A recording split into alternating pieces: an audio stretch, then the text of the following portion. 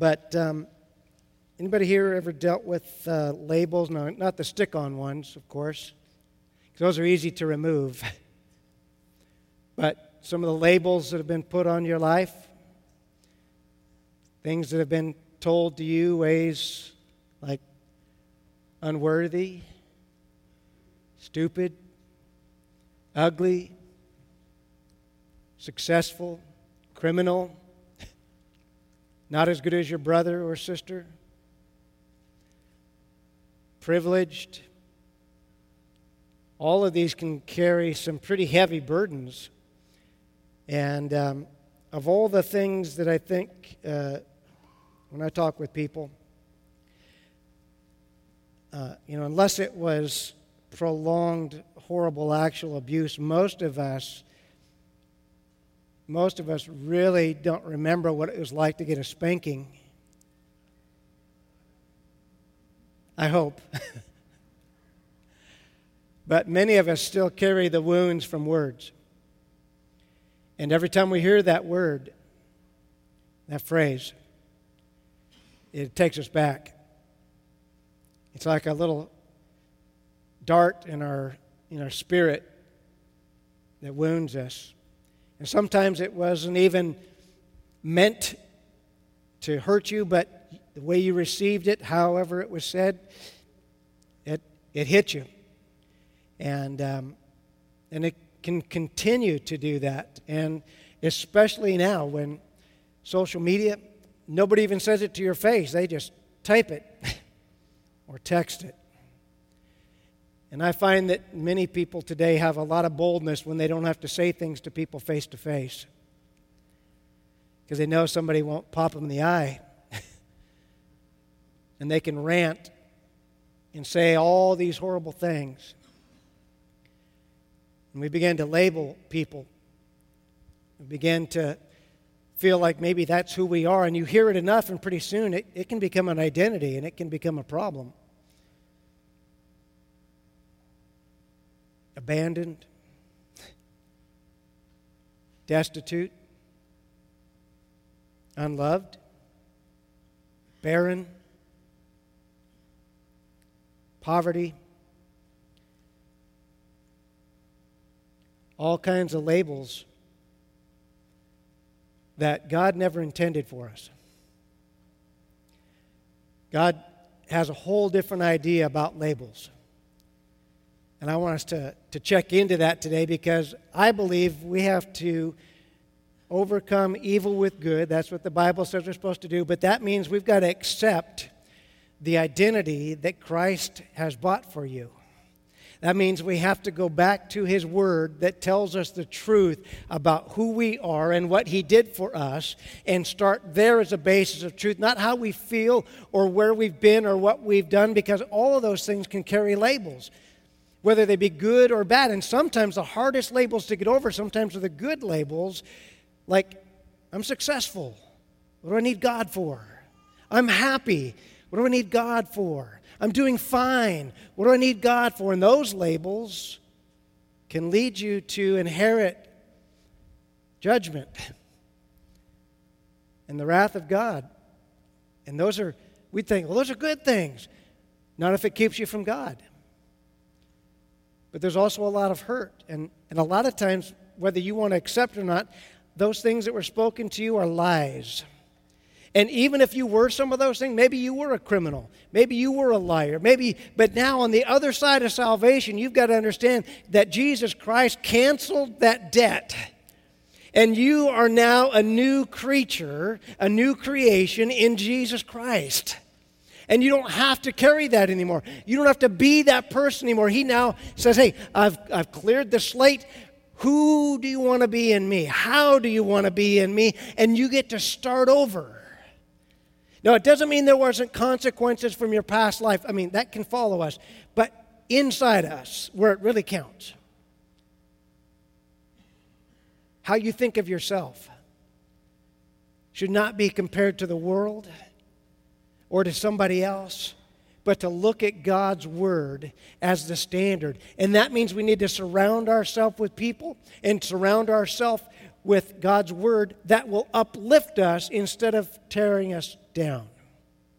And this has been shared through I don't know how many sermons, especially during, when I was doing youth ministry. But the reality is we either have friends that tear us down and pull us away from God, or we have friends that push us up and make us better and push us towards God. And if you're hanging around with people, I know it sounds hard, well, that would be mean. But if you're hanging around with people that are pulling you away from God, you need some new friends. You need some new friends. And sometimes we think, hey, I can do this, I can handle this. But if all your friends are a bunch of lunatic, loser partiers that are pulling you down, you need some new friends. If all your friends are all these ultra-religious, condemning, righteous, look down their nose people at you, you need some new friends. You need people that come around you. People that, yes, they're going to speak into your life about, hey, you probably shouldn't be doing that. But at the same time, they're doing it out of love. Trying to draw us closer to Jesus Christ. I want to share a story with you out of the book of Mark this morning. Second book in the Gospels, New Testament, Mark chapter 2. Tells a great story of a man that carried a label, but he had some really great friends. Mark chapter 2, verses 1 through 5. Jesus has come back to Capernaum, and the news that he was there was spreading, and so he decided he was going to be in a home, and it said the house where he was staying was so packed with visitors, there was no more room even outside the door. All these people wanted to see him. All these people wanted to hear him. And while he was preaching God's word to them, 4 men arrived carrying a paralyzed man on a mat. Now, if you've never looked into the culture or understand how it was in those days, understand that these were like the dregs of society. Anybody that was crippled, anybody that was disabled, especially from birth, they basically had to be beggars. And so they would just, their parents or whomever would get a little mat for them so they wouldn't have to lay on the hard ground, and they would just lay there and beg. And so you think about somebody that's paralyzed, you view the whole world probably from the knees down. And just like people of today, pretty soon you become invisible and people are just walking by. And maybe the casual person tosses you a coin or something, but you can't work and you can't eat. You're dependent on others. You can't even move. You can't even go home at night. And so I'm sure he bore the labels of cripple, sinner, because a lot of the righteous people of the time thought, well, this wouldn't have happened if you wouldn't have sinned. And Jesus tells another story about that. What happened? Was it his parents' fault or his fault that this happened to him? And he says, neither. These great friends come. Look what happens. They couldn't bring him to Jesus. They're like, we got to get you to Jesus because he's a guy that can fix this. But they couldn't because of the crowd. So they went up on the roof and dug a hole through the roof above his head, and they lowered the man on his mat right down in front of Jesus. Now look at verse 5.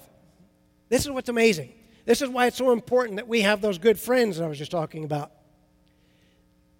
Does your Bible said, seeing the man's faith? My Bible doesn't. You know what it said? Seeing their faith. Seeing the guy's faith. That said, we've got to get him to Jesus. If we can just get him in there, he'll be healed. Seeing their faith, Jesus said to the paralyzed man, look, the friends brought him, the friends lowered him down, they had the faith, and yet he says to the paralyzed man, look what he called him. Hey, cripple, get up. Nope. Did he talk to him like he was a disease? Did he talk to him like he was an interruption?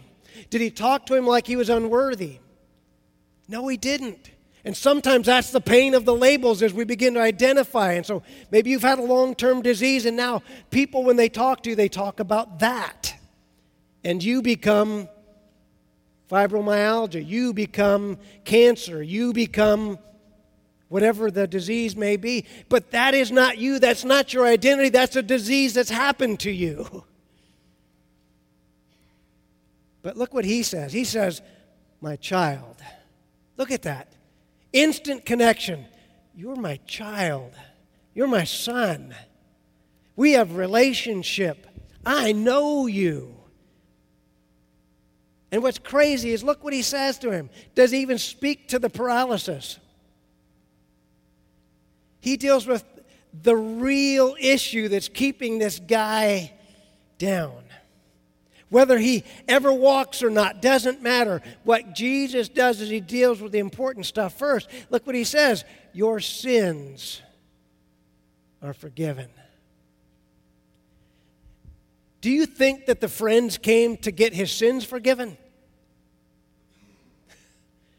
Do you think the man on the mat was even thinking about that? You know what he wanted? I want to walk. I want to run. I want to be normal. But Christ knows you'll never be normal until we take care of the inside before we deal with the outside. You won't be able to run or hop for joy when you're confronted with your sin on a daily basis. And it wasn't his sin that made him paralyzed, but it's the sin in our lives that keeps us separate from Christ. So let's talk about a few of these ways to overcome these labels. Some hard truths this morning. So number one, the longer you carry a label, the less it describes your past and the more it determines your future. If you're going to buy into being the loser, being the ugly, being the stupid, being the pretty, that was maybe your past, but guess what? That doesn't have to be your future. And you've got to be able to trust that Jesus Christ sees something in you and he paid the price for you so that you don't have to carry that into your future. See, that's the problem with a lot of our programs. And those of you that have known my story, you've heard this before, but I had a problem with alcohol and anger. I was a kid that wasn't raised in church, so I didn't know how to deal with stuff. A kid that had been abused by a family member. You can carry all that into your future. And unfortunately for me, it all turned to anger. And the anger turned to drinking, and the drinking turned to fighting. And guess what? No matter how much you drink, the pain doesn't go away. You may pass out. But when you wake up, your reality is right there waiting for you again. So I was told I needed to go to AA, and I went to AA, and it's funny. Again, I believe some of these programs have a good process, but I find that most people that go to AA don't want to stop drinking, like me. And no matter how many times you go to those things, it doesn't make you stop drinking. You have decisions to make. You have to make a decision. I didn't know I could make that decision. I didn't realize any of that. But I could have carried that into my future. But when I got saved, all the weight of all that mess, he didn't take everything. I'm still walking out of stuff I got to deal with. But you know what? On that day when I gave my heart and my life to Jesus Christ, the guilt, the shame, the anger, the pain flooded out of me. And I understood what it was to start over. To know that I didn't know anything. I didn't even know this God that they were talking about in worship, or I didn't understand the books of the Bible that the pastor was talking about. I was just sitting there hoping against hope.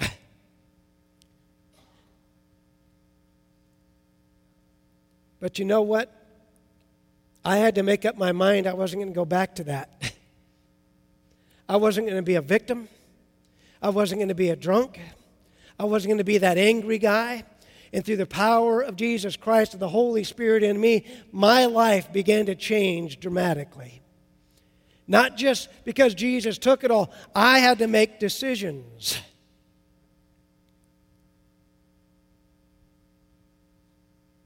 And it sounds horrible, but I'll be authentic this morning. I believe that if my path wouldn't have changed, the news we saw this past week would have been me. That's how mad I was at the world. I knew I wanted to kill the family member that had hurt me. I wanted to get even with the people that had hurt me. But now, that thought of taking as many people with me is just transferred to the spiritual. And I want to make sure I take as many people with me when I go to meet Jesus Christ. And I'm now not perfect, not by any means, neither are you.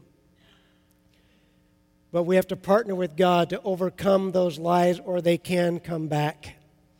I don't believe that I'm immune, that I can just walk back into the bar and start drinking and it won't affect me. I know I can't do that. Or I may end up where I was before. But I have to determine I'm going to be who God says I can be. I wasn't born into a Christian family. I didn't have somebody say, hey, I think you should be a pastor like your dad. I didn't have that lineage. But I knew there was something in my heart that changed, that I wanted to serve God for the rest of my life. And He planned a path that I couldn't ever have explained. And so I understand that story very well, that I was paralyzed by everything that I had done and all the mess and all the problems that had culminated in my life. I didn't know what to do or what to say or how to fix this. I was paralyzed, but in that moment, Jesus dealt with the thing that paralyzed me, and that was my sin. And it was uncomfortable.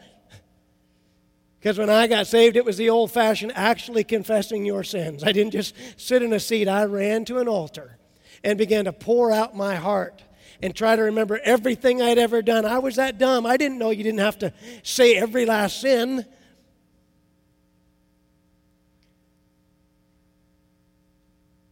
But I know that as I poured it out, He poured it in. My life changed. My life is not where it used to be. I look back on my high school friends, and it seems like they're right where they used to be. And I'm not. Secondly, the faith of those around you matter. This is why you need to have, whether it be a small group, good friends, people that are going to keep you anchored in the Word and also keep you from drifting off or being pulled away. You need somebody that is there to have faith around you. Your friends are either going to carry you towards Jesus or pull you away. What type of friends do you want? And the thing that is hurting most modern Christians is not that they hate God, but they're inconsistent. With God, away from God. With God, away from God. They got one foot in the world, one foot in the church, and they're miserable, and they think that they're comfortable, and you're not. You're fooling yourself. You need to dump that old lifestyle and all the baggage that comes with it. And it doesn't just happen like that. But believe me, your old habits may catch up with you, and pretty soon you're a lot farther away than you think. And God is so good. He gave me such a clear image of this just the other day. I was driving down Ocean Beach Highway looking at the trees, and the first thing I thought was, John chapter 15 talks about staying connected. And for the first time ever, I don't know why I haven't seen this before. Maybe this is old news to you. But did you ever notice that the strongest, thickest connection is closest to the trunk? That the limbs aren't thick at the end? The strongest part of the limb is the part that connects right to the trunk. The closer it is to the trunk, which is Jesus Christ, the stronger it is. And the farther away it gets thinner and thinner and thinner and very easy to bend and very easy to break. The farther you get away from the trunk, which is Christ. And it doesn't mean you're not connected, but I'll tell you, when something gives enough pressure out here, it can break you off. And when those friends are pulling on you and that addiction and that habit and that stuff is pulling on you, you've got two choices. Move closer or get broke off. I hope that you move closer.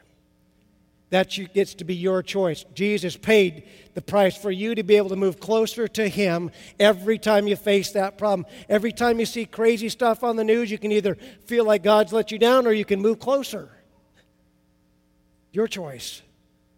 But you need those friends that are going to be around you. Why? This next one, transformation rarely happens in isolation. You can fool yourself. You can tell yourself you're doing okay. You can justify things. You can rationalize things. But God says that's not what I've done for you, and you can't rationalize this away. You're going back to the same habit. Proverbs says it's like a dog returning to its own vomit. I know that's not good stuff to talk about before lunch, but I mean, think about it. Some of us are in that process. We know what we're doing is wrong, and then we puke it up and finally get it out of our system. What happens? We come back to it, and that same thing that made us sick the last time, we eat it up again, and that's what's going to happen this time. We're going to throw it up again, and then we're going to...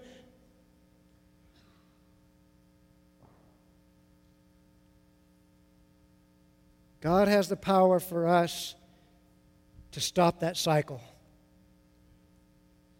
Receive the forgiveness of Jesus Christ for your pain, for your past, for all that stuff. Even the people that hurt you, you need a new mind. You need to pray, God, renew my mind so I'm not angry at those people, so I'm not offended, so I'm not hurt, so I'm not walking forward as a drunk. You see, that was the problem with AA. You stand up there every time and you say, I'm Tony and I'm an alcoholic. And no matter how long you've been in the program, that's what you say. Good evening, my name's Tony, and I'm an alcoholic. I can tell you I'm not an alcoholic. I have been delivered by the blood of Jesus Christ. I'm not recovering. I'm not in remission. And that's what's available. Mine is not a special story. This is the story of Jesus Christ that changes from dark to light. It's not about a program. It's definitely not about rehearsing your past. I'm an alcoholic. If you say that every week? And that's what they want you to keep going. So every week you're going to stand up and say, wouldn't it have made sense for somebody to stand up and say, I'm changing. Hi, I'm Tony, and I'm changing. I'm not that man anymore. That'd be a great way to start it instead of... Now, again, I know they want you to be up front because most people say, I don't have a problem. I can stop anytime I want. I just don't want to yet. It's the same with our sin. We think we can handle it. It's the deceptiveness of sin, but you can't handle it. It has you. You don't have it. And until you can really deal with that and say, Lord, I need your intervention. I need your mercy, then it doesn't matter. You'll keep fooling yourself. And you'll be on the path that moves you thinner and thinner away from the power of Christ, then getting closer and closer to the power of Christ. Last but not least on that, Jesus heals the source, not the symptoms. You see what happened? He didn't speak to the paralyzed stuff at all. He's like, I got that. That's the easy stuff. He did the same thing. He walked into Solomon's porch where it's just covered with all these invalid, horrible people that have been suffering. It says there's a man that had been crippled for 38 years. And you know what he asked the man? He didn't ask him how long you've been here. Hey, how do you like your mat? Or what's the problem? He said, do you want to be made well? And the man's response is so interesting. You know what he says? He didn't say, sure, what can you do? He says, I can't. I have no one to help me. When the water stirs, no one's there to help me. Somebody always gets there first. And for some of you, that's your story. You keep wanting to change, but you think somebody's got to help you. Somebody has already helped you, and that person is Jesus Christ. You don't need another person. You don't need another plan. You don't need another preacher. You don't need another message. You just need to get clean with Jesus Christ and receive forgiveness. Receive the cleansing. Because every one of us have a sad story, and there's always a reason why this didn't happen, or I didn't do this, or I should have done that. There's always that story, but Jesus gets right to the root of the problem. Do you want to be made well? That's a question for you this morning. Do you want to be made new this morning? Do you want a new hope? A new identity? Do you want to put that stuff from the past in the suitcase finally, instead of dragging it with you every place you go? Great question. But he usually heals the source, not the symptoms. Let me tell you what Jesus, as he inspired Paul to share something about labels. We're going to go to Galatians chapter 3 real quick. You see, in those days, because we're humans, we love to label stuff. And you saw the video, and even then, I mean, you think about, you go into somebody that's an administrator or organized person, type A, we have a tendency to label stuff, right? Measuring cups go here, glasses go here. And even if you don't have a physical label, we all know where all that stuff goes. Some of you are so administrative, you've even got a label on the label maker, right?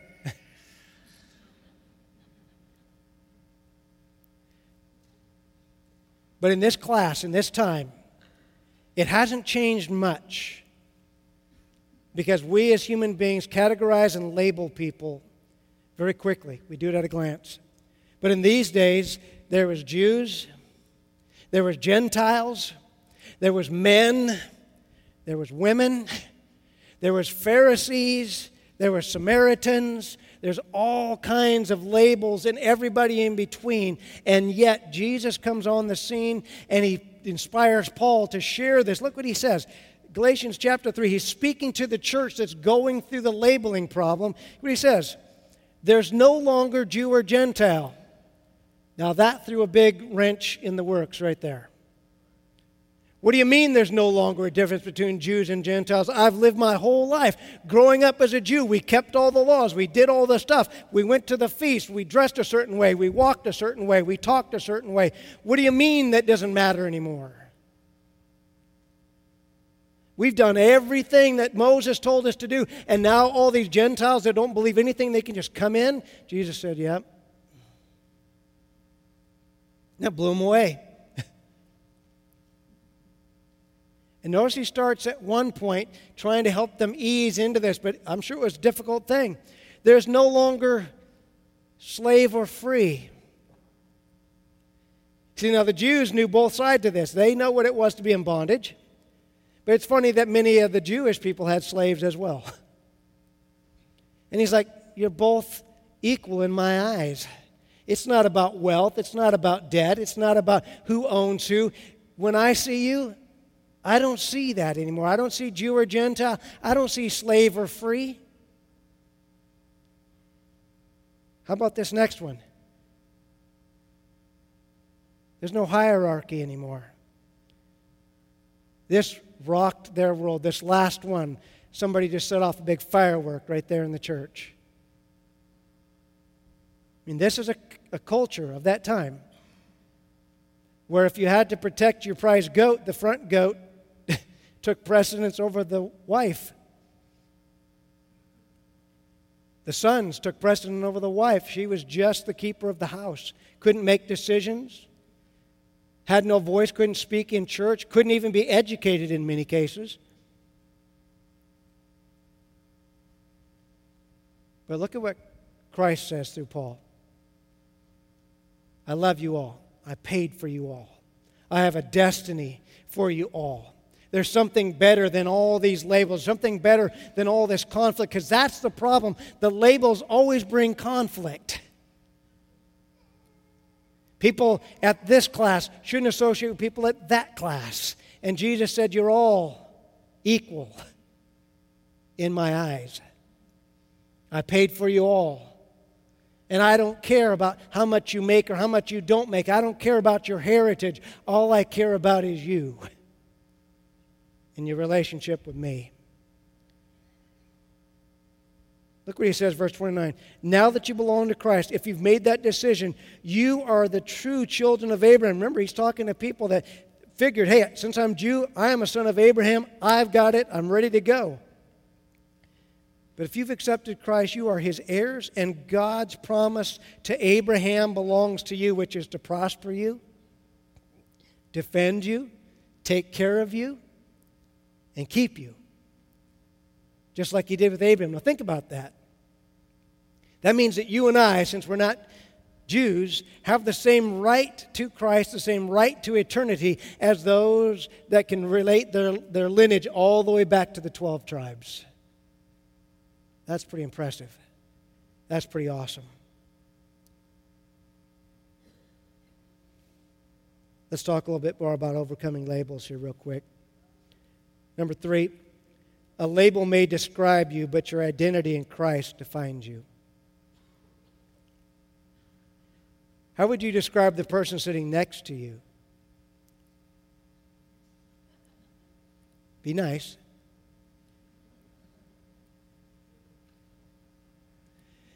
This is funny because, in person in a public venue, we may struggle with this. If we had to turn and say, okay, I want you to tell the person next to them how you would describe them, you would probably tend to be kind.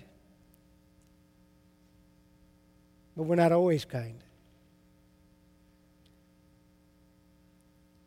We find ourselves in that quandary of realizing that thing may describe me, but it doesn't define me.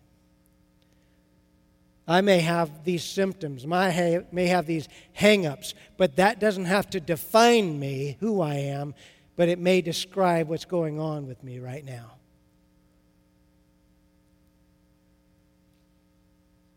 God's Word says there's none of that stuff anymore. All those labels are gone. Mark chapter 2 even says, I'll prove to you that the Son of Man has the authority on earth to forgive sins. Jesus turned to the paralyzed man and said, I want you to stand up, pick up your mat, and go home. That's the end of that story.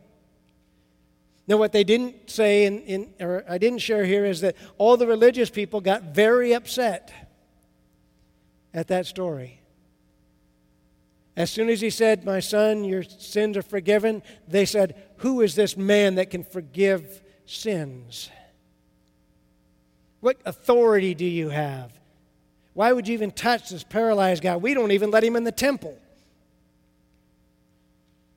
And Jesus, as Jesus does so often, he says to them, you think that required power to say your sins are forgiven? Watch this. Take up your mat and walk home.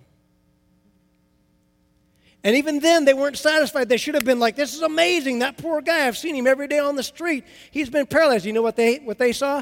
He did it on the Sabbath. You did it at the wrong time in the wrong place, pal.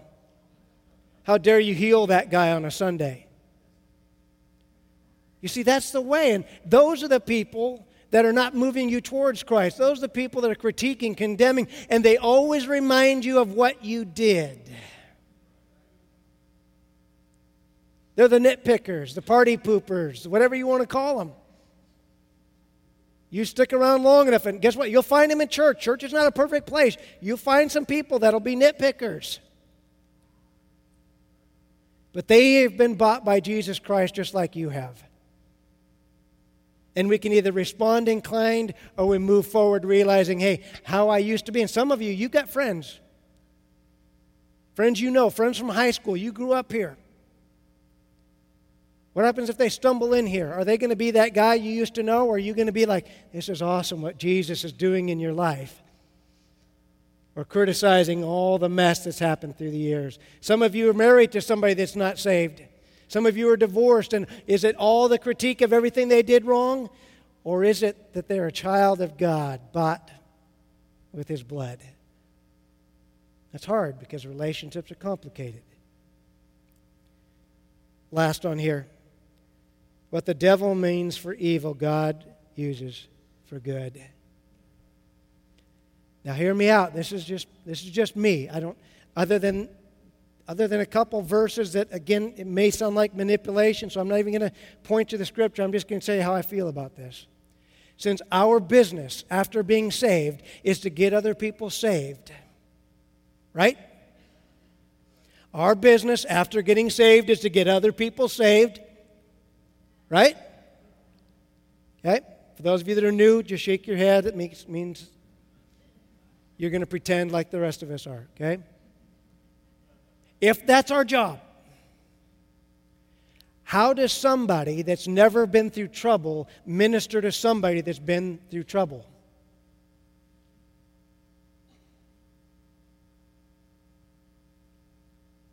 You have no point of reference. If you've never lost a child, you have no ability to speak comfort efficiently to somebody that has lost a child. Did God want you to lose that child? No, but He'll use that hard time for good to speak into the life of somebody else. Somebody that's been divorced. If you've never even been married, how can you speak to somebody that's going through divorce? Or problems with children, or on and on and on. God allows the things that compact our lives and impact us, not to do us harm, but to use that to minister to the people around us, so that even though the enemy meant it to tear us down, God says, I can use that for good in the future. If you'll just give that to me, I'll use that to help somebody else. You see, we want to be free from pain and free from problems and but that makes us very boring and very out of touch. And that was one of the problems of church for so long, is we just acted like everything was cool. We've never had any problems. Are you telling me that every person that went to church never had any problem with their kids, never had any problem with their marriage, never had any problem with their hang-ups, never had any problem with the... Really? The problem was we just acted like it, and we felt so out of touch with the rest of the world. You guys have no idea. I think about my pastor that I served under. I consider him my pastor. He met his wife at church. Here's a man that was a businessman, that had lived in the world. He'd seen it all, done it all, experienced it all, very worldly, and yet he realized that God was tugging on his heart. And he walked into a church, and he saw this beautiful young lady named Frances, and was wowed by her. And they began to start a relationship, and he would say something that would seem so normal to the rest of the world. He's like, can I come by and get you? We'll go watch a movie. And she said, I don't watch movies. Well, maybe we could go out for a drink. I don't drink. Well, what else don't you do? I don't drink. I don't smoke. I don't cuss. There's a lady that was raised in the church that you stay away from everything. And his response was, you're not even real.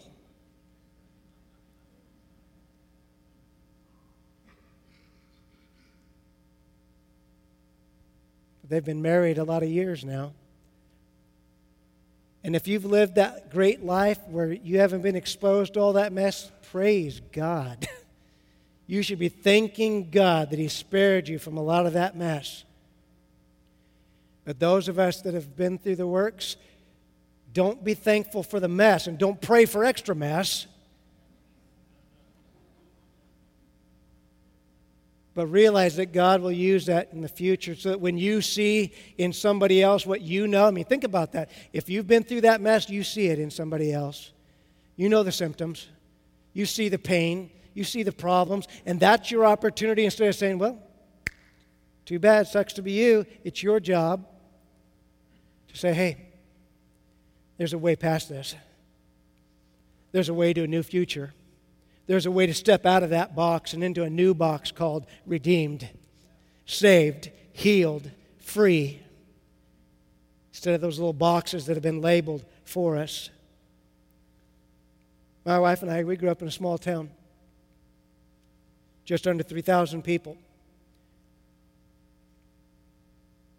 And when I got to high school, I met teachers that had taught my dad, which was semi-weird, but realized that they probably had an expectation. They'd also taught my older cousins that weren't some of the best people on the planet, and probably had some expectations, whether good or bad. And we don't get to always know how those cards get dealt to us. But through Jesus Christ, we get to shuffle that deck and start over. And maybe that sounds all pie in the sky, and you're like, I'm not buying it. I'm just telling you, if you will really give Jesus your life, He'll really start making things new. He'll really begin to scrub off the labels. He'll really give you a new heart and a mind of what's possible for you. God will use your past to change somebody else's future if we'll let Him have the chance. And so you can either live in those days of being the victim and think of yourself, oh, poor me, why hasn't God fill in the blank? Or you can say, I'm moving past this, and this is going to be just a part in my resume that's going to help me help somebody else. I'm not going to go looking for trouble, but the trouble I've been in, it's going to help me be able to minister to those that are around me in these desperate times that we're in. Now, so we can remove all of our labels, and this is up to you this morning, whether you want to remove those labels or not. I want to remind you who you are in Christ, according to the Word. Here we go. John chapter 1, verse 12 says, you are a child of God. Just stop right there. You can't earn it. You don't deserve it. But because of His sacrifice, He died so that you could be His child. But wait, there's no buts, there's no waits, period. He died so that everyone could be a child of God. You have an open door into Christ this morning to say, I choose that.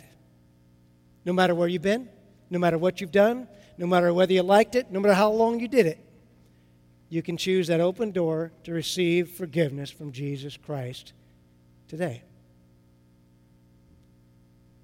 He also says you're adopted as a son or a daughter with His pleasure. It pleasures Him to adopt you. Say, I choose you. Isn't that amazing? He wants us. We don't have to go begging, please accept me. He's like the best thing that ever walked into the orphanage and picks out the ugly kid, me, and says, I want you. I'm paying for you. That's crazy. Not because He has to, because He wanted to. He says that we are now full and complete, and we have power and authority according to Colossians. He said that we're now united with Him in spirit. He says we're no longer a slave to our sin or our past or our labels, but we've been remade. He says we are chosen, we are royal, we are holy, and we are God's special possession. Does that sound like a bad label to you? I mean, think about that. Because of what He did, not anything you can earn or anything you've done. He just says, because of me, you are holy, you are special, you are my special thing. He says that we are a temple of the Holy Spirit.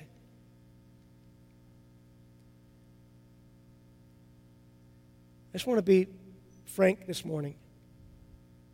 I'm good at that. That's my middle name. So I can be frank. I thought I understood this early on when I got saved, that when I got saved, the sin goes out and the Holy Spirit comes in. And that does happen.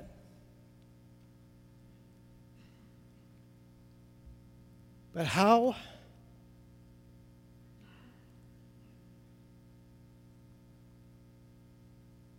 humbling,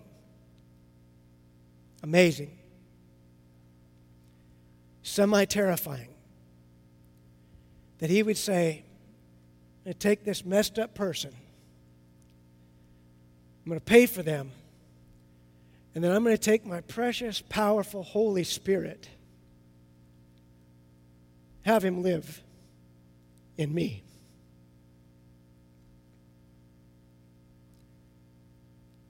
So that I can walk a walk that's worthy of Jesus Christ. So I can experience the love and forgiveness and mercy and grace of an almighty Savior.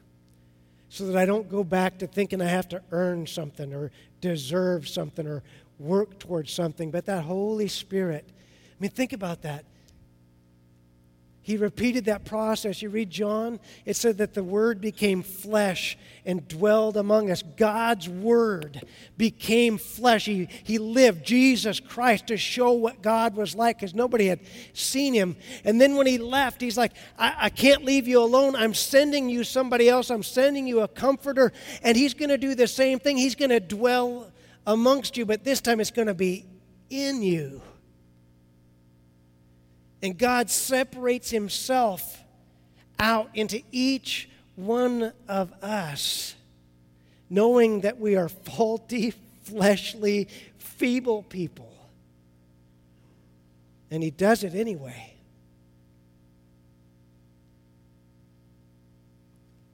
And that verse just rocks me. And He didn't say, I'm filling this unclean thing with this pure water, hoping. He's like, you're the temple. I mean, what comes to your mind when you think about temple?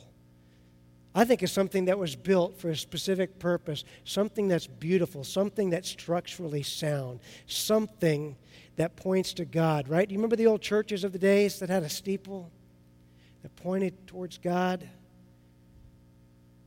He says, now I'm making you into that. And you may not be fully completed yet, but I'm making you into the temple of the Holy Spirit. By design, by its structure, something beautiful, something strong, something that points to God.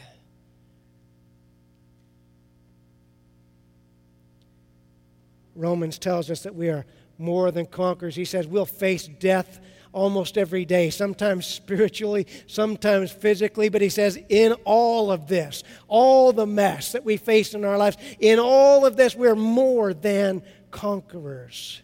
He never promised us a free trip. He never said it was going to be easy. In fact, He said the opposite. You will have trouble.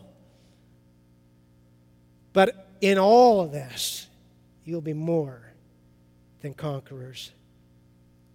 And for those of you that have struggled with the label of how you look, how you are raised, your education, your outward appearance, Ephesians chapter 2 says that you are handcrafted by God for good works.